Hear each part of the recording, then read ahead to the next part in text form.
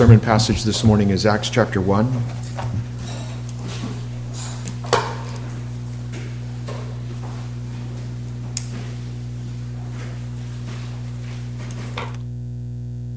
I know last week it said our passage was Acts 1 through 11, but actually last week I think I preached the title. I want to send that to one of my seminary professors. He'll take away my degree. Acts 1.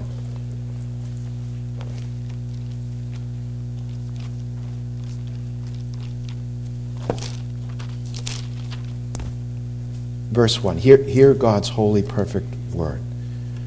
First account I composed, Theophilus, about that Jesus began to do and teach until the day when he was taken up into heaven, after he had by the Holy Spirit given orders to the apostles whom he had chosen.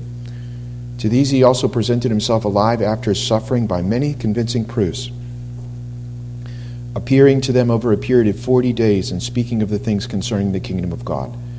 Gathering them together, he commanded them not to leave Jerusalem, but to wait for what the Father had promised, which he said, "You heard of from me. For John baptized with water, but you will be baptized with the Holy Spirit not many days from now." So when they had come together, they were asking, saying, "Lord, is it at this time you are restoring the kingdom to Israel?" And he said to them, "It is not for you to know times or epochs which the Father has fixed by his own authority, but you will receive power when the Holy Spirit has come upon you, and you shall be my witnesses, both in Jerusalem and Judea, Samaria, even to the remotest part of the earth." And after he had said these things, he was lifted up while they were looking on, and a cloud received him out of their sight. And as they were gazing intently into the sky while he was going, behold, two men in white clothing stood beside them. They also said, "Men of Galilee, why do you stand looking into the sky? This Jesus, who had been taken up from you into heaven, will come in just the same way as you have watched him go into heaven." May God be pleased with the reading of his word. Let's pray. Lord God, we do love your word. We love you. You have caused us to be born again by the application of your word to us. Holy Spirit, we pray as spiritual people, we would worship you in spirit and in truth, and we would love and adore you, Father and Son and Holy Spirit, above even life itself. May we leave this place, Lord, deeper in love with the Lord Jesus Christ, deeper in love with other people, and cause us to love people so much that we would speak often of Christ to them. Build your kingdom, use us, glorify your name. We pray in Christ's name. Amen.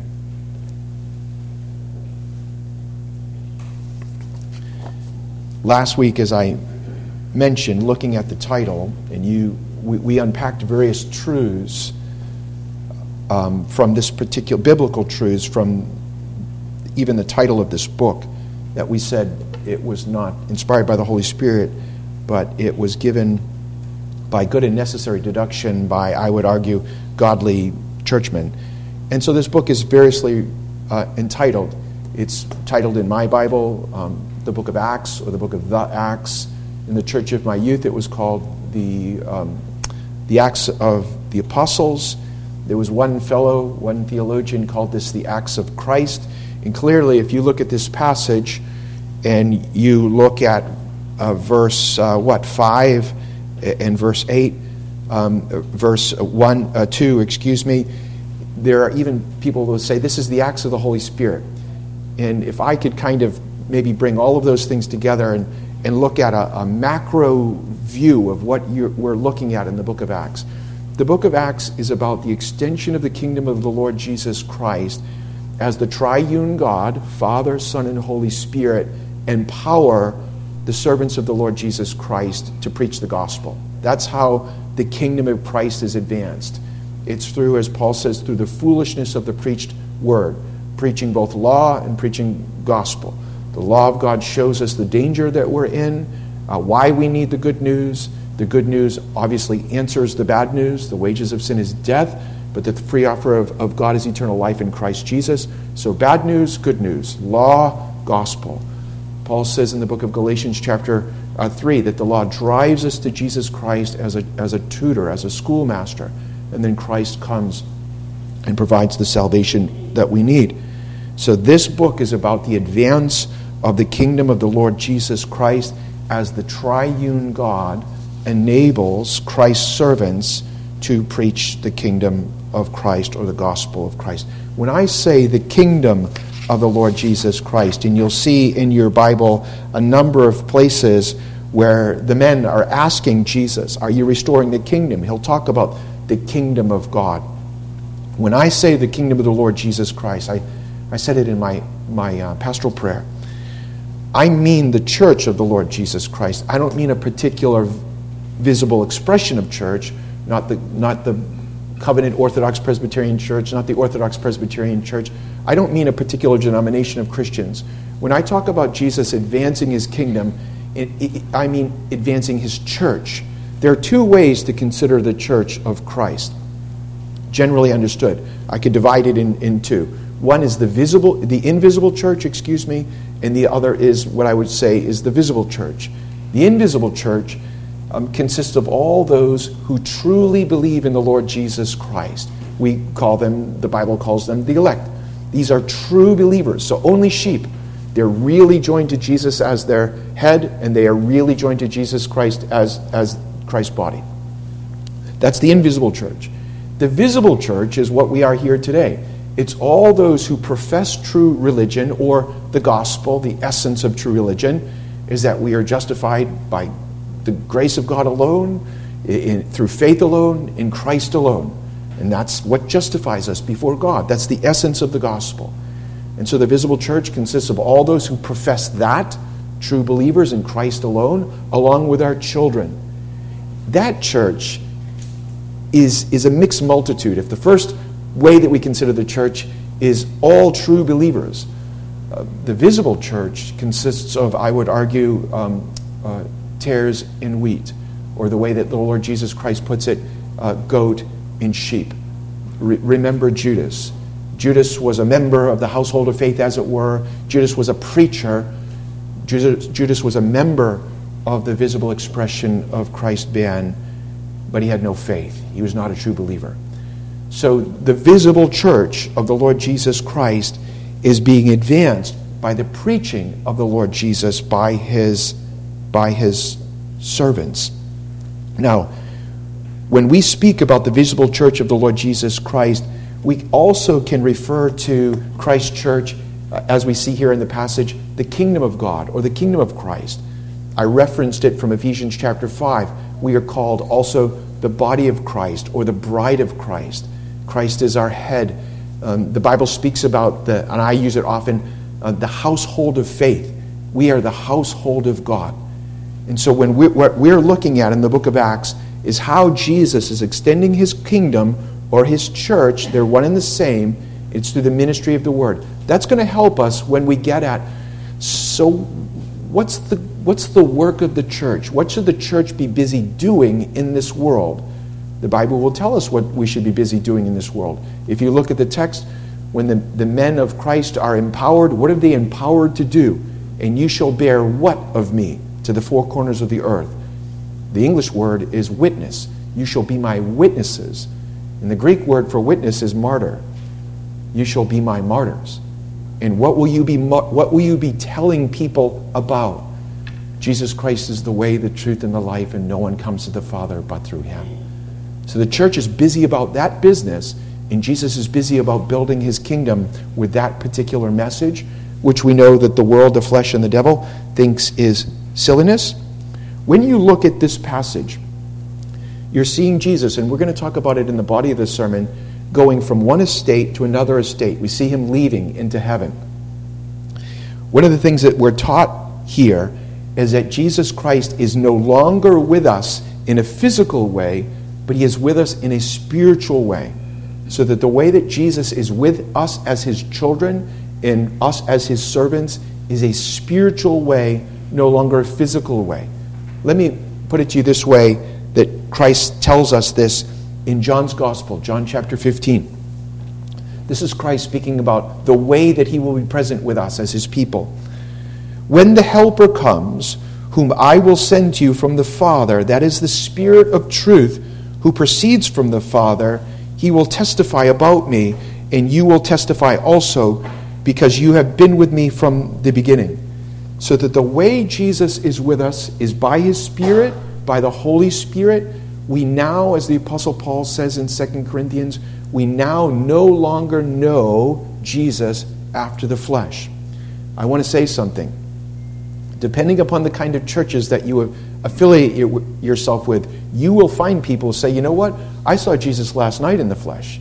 He came to me, we had a pizza, we had a talk. I will tell you, beloved, when Jesus goes away and he is now with us by his Spirit, we are to be good Bereans. We're to believe what we believe based on the Word of God, the clear Word of God. If someone tells you they're having a little talk with Jesus after the flesh, that is, they can see him with their fleshly eyes, I would run for the hills, beloved.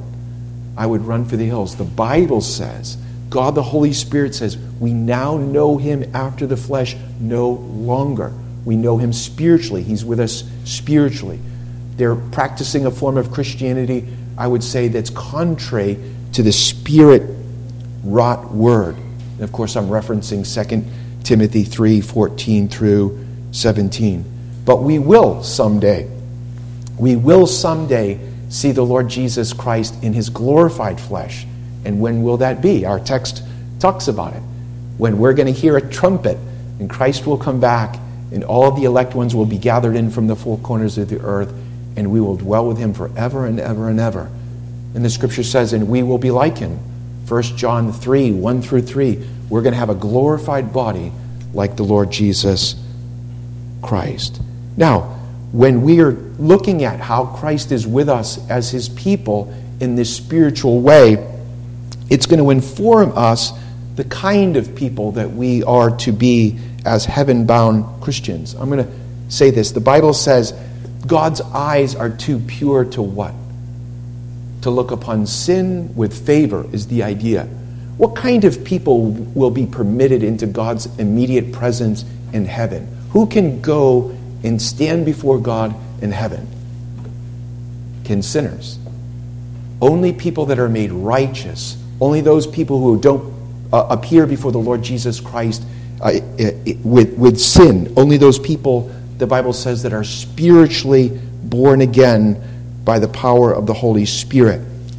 So if I could use the language of Ephesians, Jesus Christ is advancing his spiritual kingdom with people that have been made spiritual. The scripture says that we once were dead in our sins and our trespasses, Ephesians 2:1 through 9. But then what's happened? God the Holy Spirit has regenerated us. We've been born again. He's given us the gift of faith. He's joined us to the Lord Jesus Christ. So Jesus Christ is busy building this spiritual kingdom with spiritual people. Let me read to you from 1 Corinthians chapter 2. This is us as believers in the Lord Jesus Christ.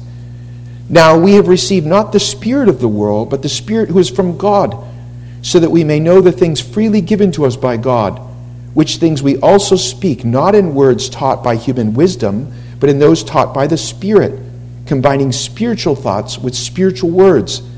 But a natural man does not accept the things of the Spirit of God, for they are foolishness to him, and he cannot understand them, because they are spiritually appraised. But he who is spiritual appraises all things, yet he himself is appraised by no one. Who has known the mind of the Lord that he will instruct him?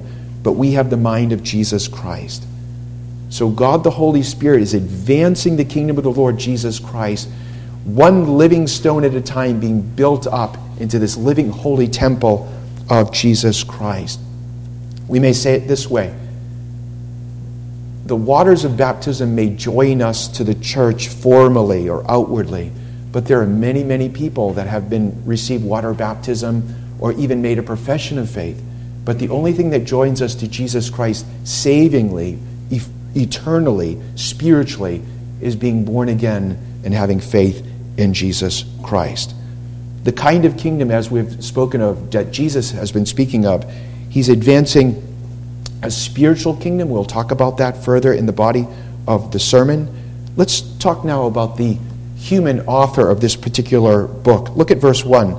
The first account I composed, Theophilus, about all that Jesus began to teach and to do. In this first verse, the human author references himself but doesn't give his name. Now, for various reasons that I'm not going to go into, if it was a Bible study, perhaps we would. For various internal reasons within this book, I would say most of the people in the Christian church would argue that the writer of the book of Acts is the same writer for the gospel according to Luke, which is to say Luke. And Luke is, if you remember, he was the trusted friend and the companion of the Apostle Paul. Most people believe that Luke was a Gentile convert to the Lord Jesus Christ. I believe that is true. And if this isn't true, if that is indeed true, what that means is this particular book written by Luke is an eyewitness account of many of the things that he recorded, both in Luke and Acts, and that he, as a good historian, compiled. And so that would mean for us that both Luke's gospel and the book of Acts, that this man Luke takes his part. What does the Bible call it? A great cloud of what? From Hebrews 11 and Hebrews 12. A great cloud of witnesses. You remember what that word witness is? A great cloud of martyrs. This man, Luke, is part of that great cloud of witnesses. And what is he essentially testifying of here? Look at the text. Christ, Christ, Christ, Christ, Christ. Beloved, the best preachers and teachers of the Lord Jesus Christ, they know Christ savingly. They have repented of their sins. They have brought their sins to Jesus Christ as their only hope in life and death. And they have found forgiveness and reconciliation and peace and love. And that is this particular man. He is a believer in the Lord Jesus Christ. And what Luke is manifesting for us, recording this particular book, is he is recording to us, and I've mentioned this many times before, the nature of the Christian faith. And when I say the Christian faith, I mean the biblical Christian faith. What is biblical Christianity? And one aspect of biblical Christianity is what Luke is expressing, is that biblical Christianity is evangelical. Evangelical just means good news. Jesus Christ is the evangel. He is the good news. But when we use evangelical, we mean the spoken word of Christ, the preached gospel that Jesus has come to seek and to save the lost, that God is love, and if we look to God in Christ, we will receive God's love and mercy and forgiveness. That's what we mean by evangelical. And when we see Luke saying, I'm going to write the gospel account, I'm going to write the book of Acts, he is expressing the evangelical nature of the Christian faith. The Christian faith, sometimes we're told, well, keep your religion. Yes, we're for religion, but keep it very private. It should be so private that it never leaves outside of your home. Don't tell anyone else your faith. You've been told this, right?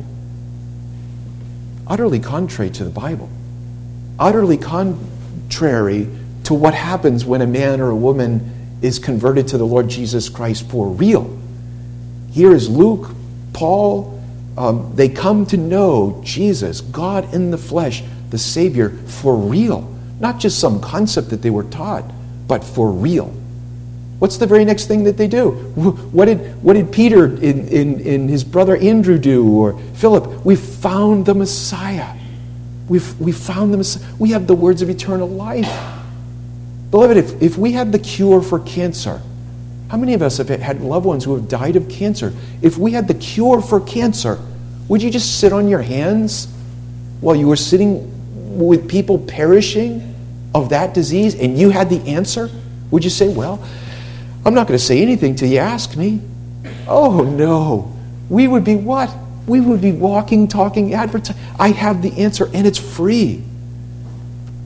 Luke is expressing the fact that the gospel of the Lord Jesus Christ has been given to us effectually, that we would give it away to other people. That's the gospel of Christ according to Luke. That's the book of Acts.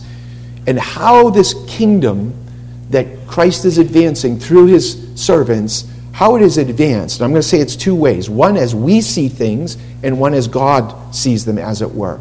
The way that the church of Christ advances, or the kingdom of Christ advances, from our point of view, is we sow the gospel seed.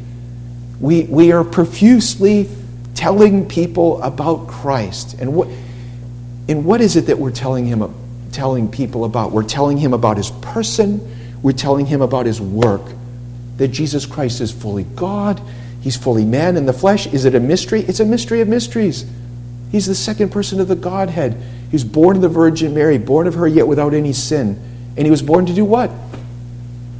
He was born to die for sin. He was born to take away our sin. He's a sin bearer. He's a reconciler. He's an atoner. And so the way the kingdom advances is one person that has found forgiveness in Jesus for their sins running around telling people Jesus Christ loves and forgives sinners. And if you think, well, I'm not sure that he does. He's looking for the righteous folk. Boy, we're toast. Everybody in this room is toast. We're all toast. If he came to look for the righteous, what does the Bible say? There's no one righteous. Read Romans 3, 9 through 18. How many righteous folk are there? None. No one's righteous. No one seeks God. No one does good. Their feet are swift to do evil. Their tongues are like swift biting asps. Right? Everyone's fallen short of the glory of God. Jesus has come to seek and to save scallywags, sinners. One of my favorite passages in the Bible, 1 Corinthians 6, 9 through 11. This is 10 folk who aren't going to heaven. Liars, homosexual, adulterers, effeminate, all of those things. And you read it and you think, oh boy, howdy, I'm getting my feelings hurt. Good. Everybody's in there. Well, how are we going to go to heaven then? What does it say at the end of that passage? But such were some of you. You're sanctified. You're washed. So it's one sinner that has found forgiveness in Jesus running around telling people, Jesus saves sinners. That's good news. And you say running around, well, do you mean everyone has to be a preacher or a missionary? No, of course not. No, of course not. I've said this before. Who was it? Winston Churchill said that the hand that rocks what rules the world? The hand that rocks what rules the world? The cradle. Who's that? That's Mama. That's Mama. So yes, we should be looking for folk that we could talk to. If you're a mama, you have instant folk that you can talk to about Jesus. And they love you and you love them back. Am I not right with that? So when you think, well, I don't really talk to people about Jesus. Yes, you do. Yes, you do. If you're a mother, let's talk about mothers. My daughter was praying for that baby before the baby came out of her belly. My daughter-in-law, the same thing. As soon as the baby comes out of the belly, what are you talking to the baby about? Jesus, Jesus, Jesus. Instant. So from our point of view, that the way this spiritual kingdom advances is we are zealously profuse with the sowing of the gospel seed. There was a Scottish guy, I forget his name. He was a minister. Rabbi Duncan. He was a Gentile, but he called himself Rabbi Duncan. He said, I'm just a talker. I'm just a talker. I consider myself Johnny Gospel Seed. I'm just Johnny Appleseed. We can't make something effectual. We can't cause the growth. But from our end, we scatter the seed. Jesus saves sinners. Come to Christ. He'll never turn anyone away that comes to Christ. We're ubiquitous with that. Who can cause the growth? This is how the kingdom extends from God's point of view. Who can cause the growth? God can cause the growth. We can't bring conviction of sin. We can't work faith. I can't give it to you. It doesn't come through the water of baptism. Faith is something that is a gift of the Holy Spirit. God the Holy Spirit gives it. God the Holy Spirit takes out the heart of stone and gives us a heart of flesh, gives us faith, joins us to Jesus savingly. And then once we're joined to Jesus savingly, He builds us up in the image of Jesus. God does that. So He uses the means of the ministry of the Word here to extend His kingdom, but God is the one that causes the growth. That's how this kingdom is advanced. That's what we see in the book of Acts. And if we're correct that Luke is this Gentile convert to the Lord Jesus Christ, which I think he is, this would be something of first fruits. Now I want you to think of that.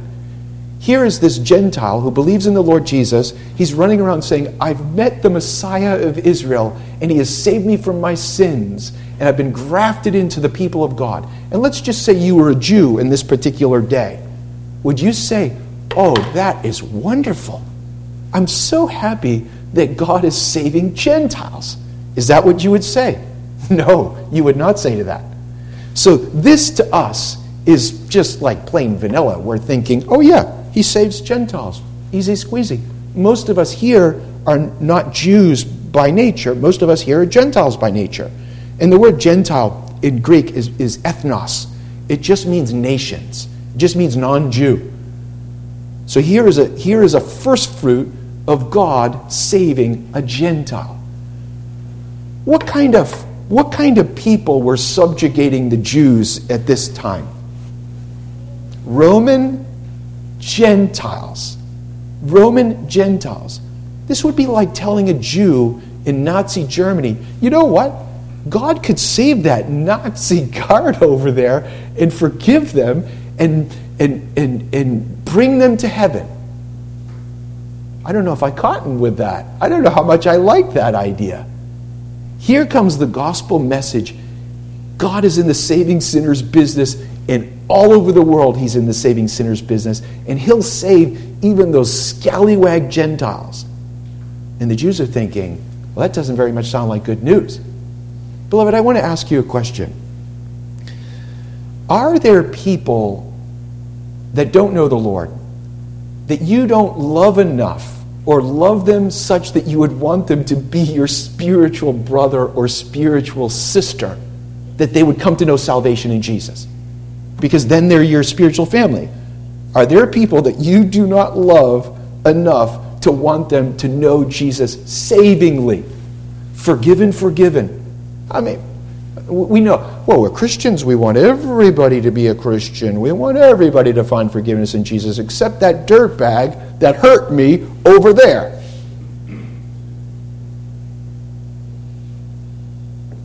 There are a lot of people that do a lot of bad things. And I shaved his face this morning. We are those people. And what does the Bible say in John 3:16? For God so what? Right. This book is calling us back. We are new creatures in Jesus. We're new creatures in Christ. We're not the old man. If you were the liar, the drunkard, the fornicator, the drug addict, if that was you before you were converted, you're not that anymore. You are new. New. 2 Corinthians 5, new. You have a new heart. You're not in the flesh. You're in Christ. You're in the Holy Spirit. You're new. This book is calling us to remember who and what we are. And that we are to walk in the footsteps of the Lord Jesus Christ. We're to imitate our Jesus. So, from our point of view, the way the kingdom is advanced, we tell people about Jesus. And we tell them about Savior Jesus. And that's important. Sometimes Christians fall into this trap. We have secondary or tertiary things in our ecclesiastical communion, in our churches. Things which are subordinate to the gospel. And those we're all jazzed about those. And then we meet a person, and we don't get around to talking about Jesus. We say, what's the church government at your place over there? What do you think about church government over there? Well, we're a congregational government. No, congregational. We're Presbyterian, ruled by elders. I'm sorry. I don't know if you're going to make it in congregational government. And I'm being a little silly. Beloved, when we're sowing the kingdom of Christ and sowing the gospel, it has to be the gospel of Christ. We have to talk about Christ. I don't mean that we're to shut down all other forms of religious talk. But a lot of times people think that they're ministering Jesus, and they never get around to actually saying what? Jesus. For you to talk about Jesus, you actually have to use the word what? Jesus. You have to talk about Christ. And to minister the gospel of Jesus, that means what? You have to know the gospel of Jesus. We believe election. I believe election. Is election the gospel? It is not the gospel. It is not the gospel. The gospel is about the person and the work of the Lord Jesus Christ. Believe upon the name of the Lord Jesus Christ and you will be what? Saved. Saved. In Acts 13:48, just to show you that I do believe election. And those appointed to eternal life, what? Believed the gospel. So we have to, the way that the kingdom is advanced is by the proclamation of Christ in the gospel. And I will say this, and this is just perhaps of our own study of our own selves. Ask yourself this question. Do you, with any regularity, talk to other people about Jesus Christ? Do you? Do you ever talk to another person about the gospel that Jesus saves for sinners and he pays for their sins with his blood? Do you ever talk to another person about that? There was a person I love very much that I think died and went to heaven. I think he was converted way later in his life. But earlier in his life, he was a brutal human being. He would beat you bloody, bloody, bloody. And someone once said about this person, he couldn't love you, he couldn't do these things, he didn't have it to give away. Beloved, you can't give away a Christ that you don't have. You can't give away a gospel that you don't have, that you don't believe. This is kind of convicting. You think, well, I didn't think about Jesus yesterday. I didn't think about Jesus this week. No, I never talked to anybody about Jesus. You will know them by their what?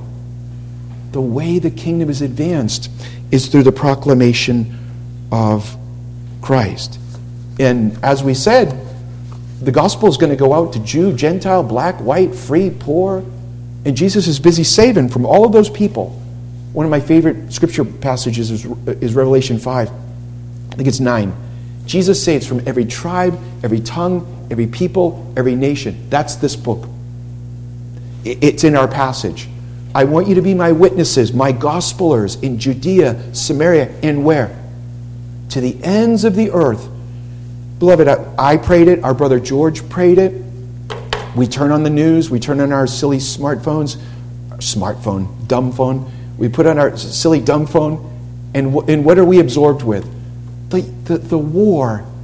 And we're watching Russians and Ukrainians killing Russians and Ukrainians. We're watching a fellow Slav kill a what? A fellow Slav.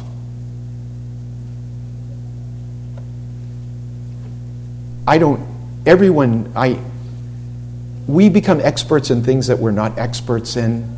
Like most Christians now are experts in viruses. They're almost all medical doctors. We know everything. Am I not? And then not only are we experts in viruses, we're also experts in geopolitical. Oh, if you want to know about why Russia, ask me. Yeah, this guy. Okay, he's owning this. Beloved, we have the answer. We have the answer. And only we have the answer. You know what's going to make a fellow Slav not kill a fellow Slav? And actually love the Slav as a brother or a sister and love God. There's only one thing that can make a sinner love God and love another person. Love them. Love them. This.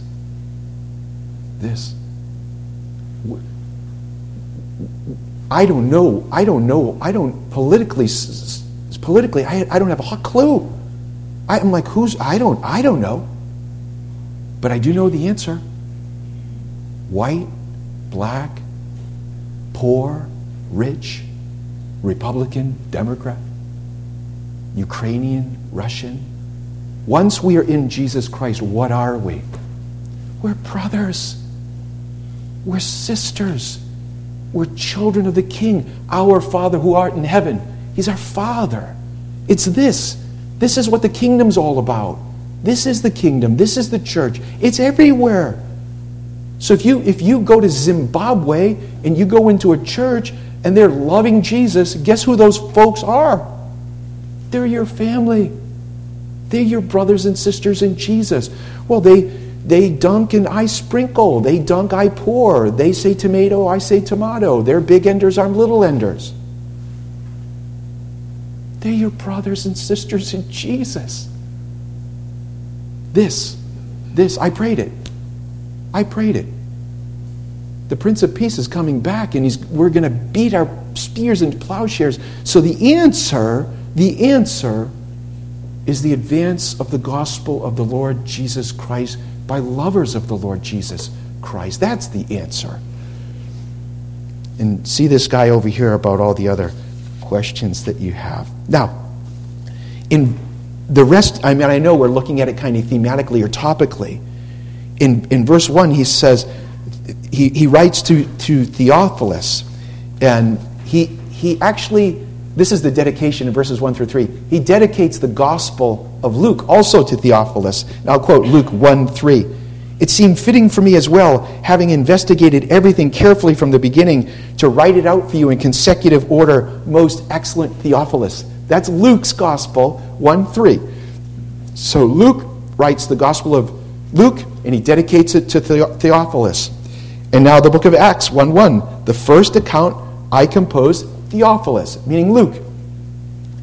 Now, the word Theophilus means friend of God. It's a compound. Theos is, and phileo is to love, but friendly kind of love. So Theos is God. So this is a friend of God.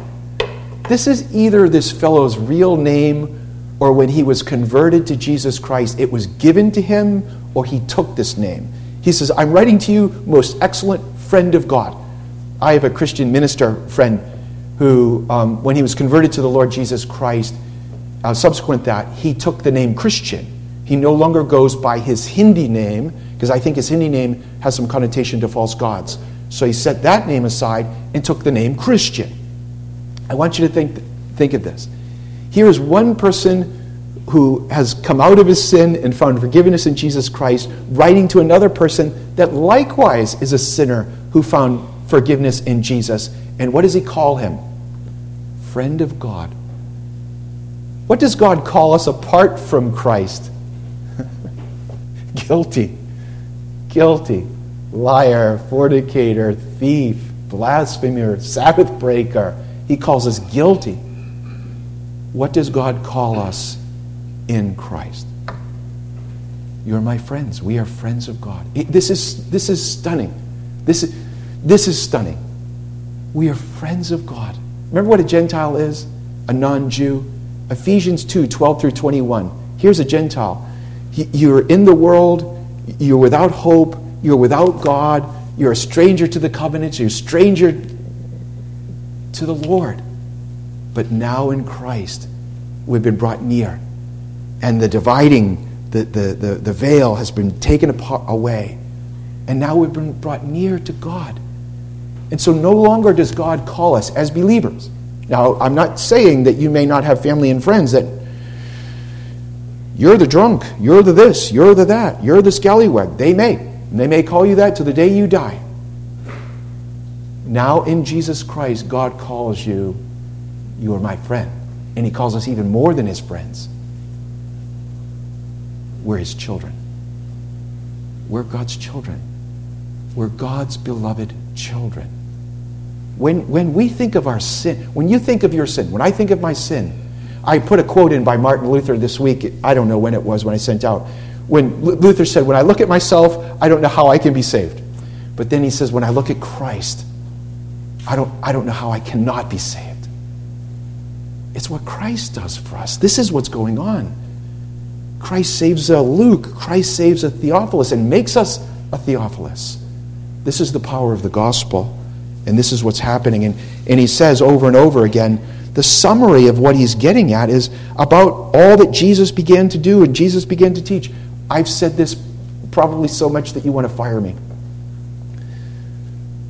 Again, in a summary way, the Bible fundamentally is a book about Jesus Christ, about his person, about his work. There are lots of things in the Bible.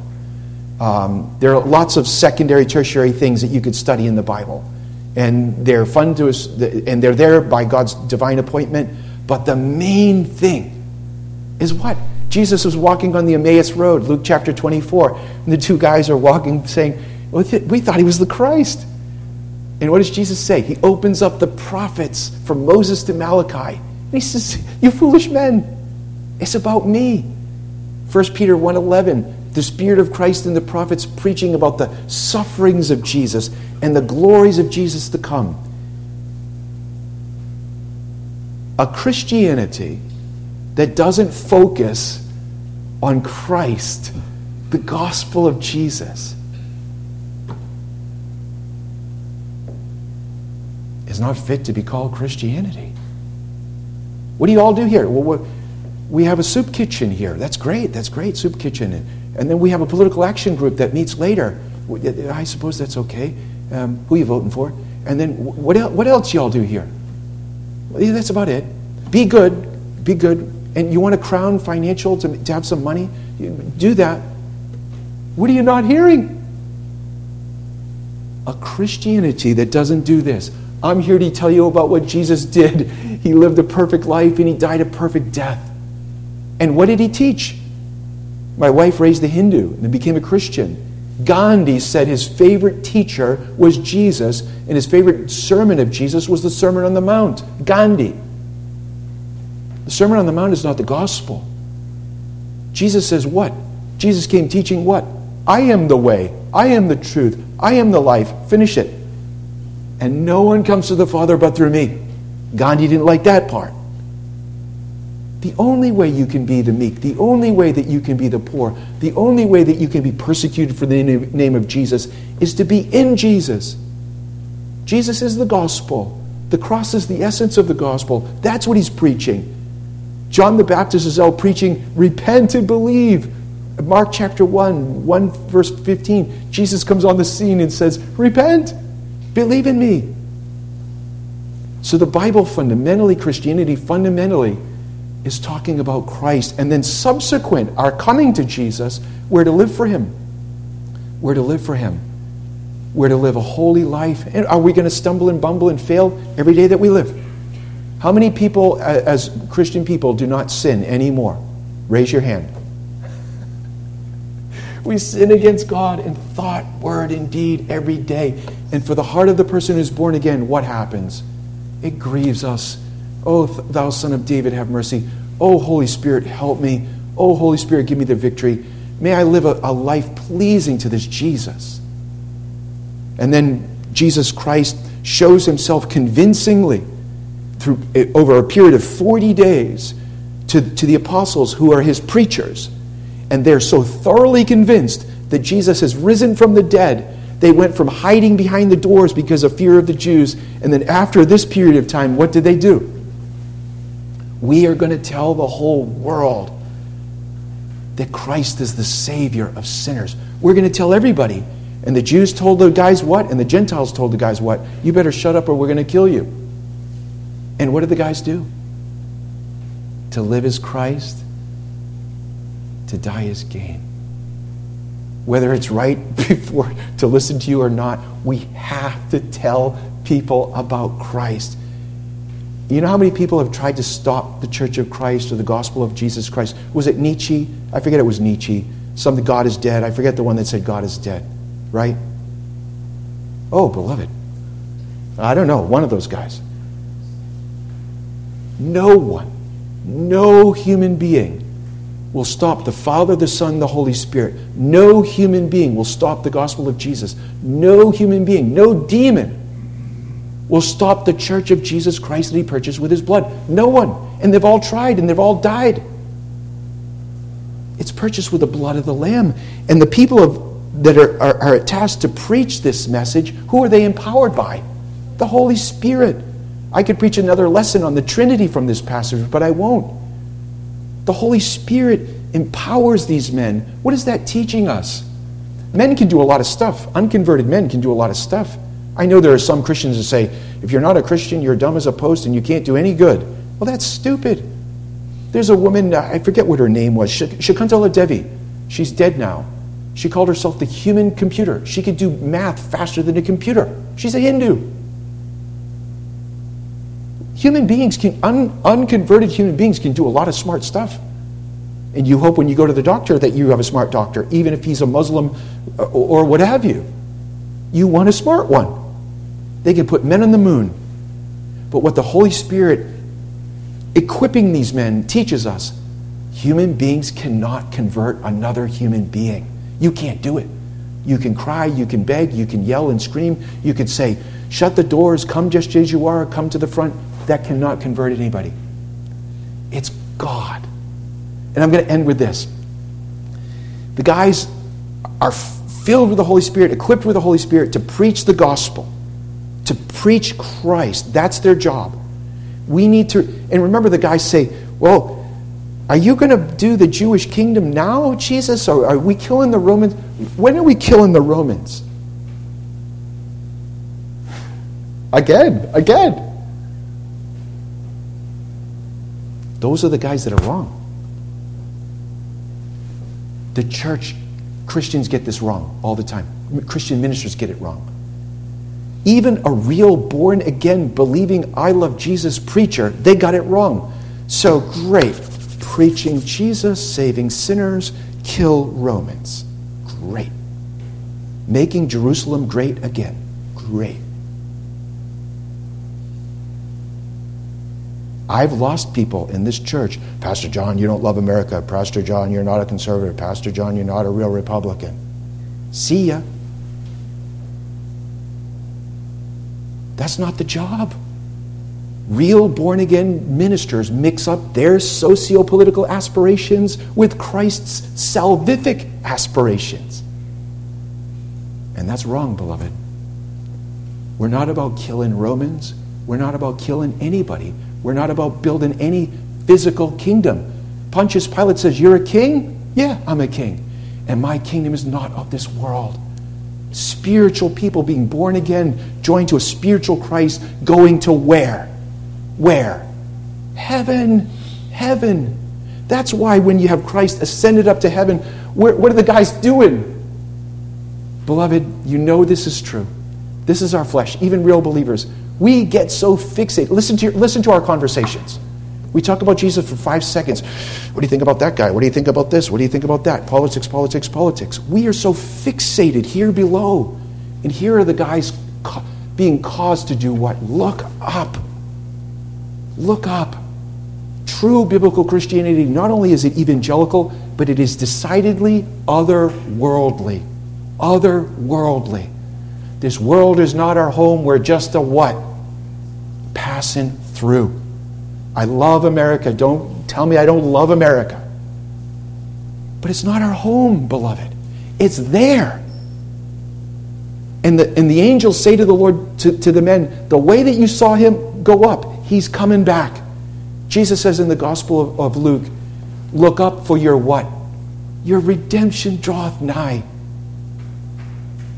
Oh, beloved, I pray that we would increasingly love Christ. I pray that we would increasingly love people, that we would tell them about Jesus, that we would live holy, overcoming lives, looking and longing for Christ to come back or us to go to him.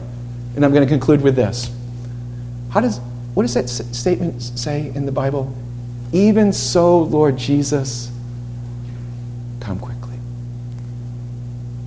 May God be pleased with the preaching of his word.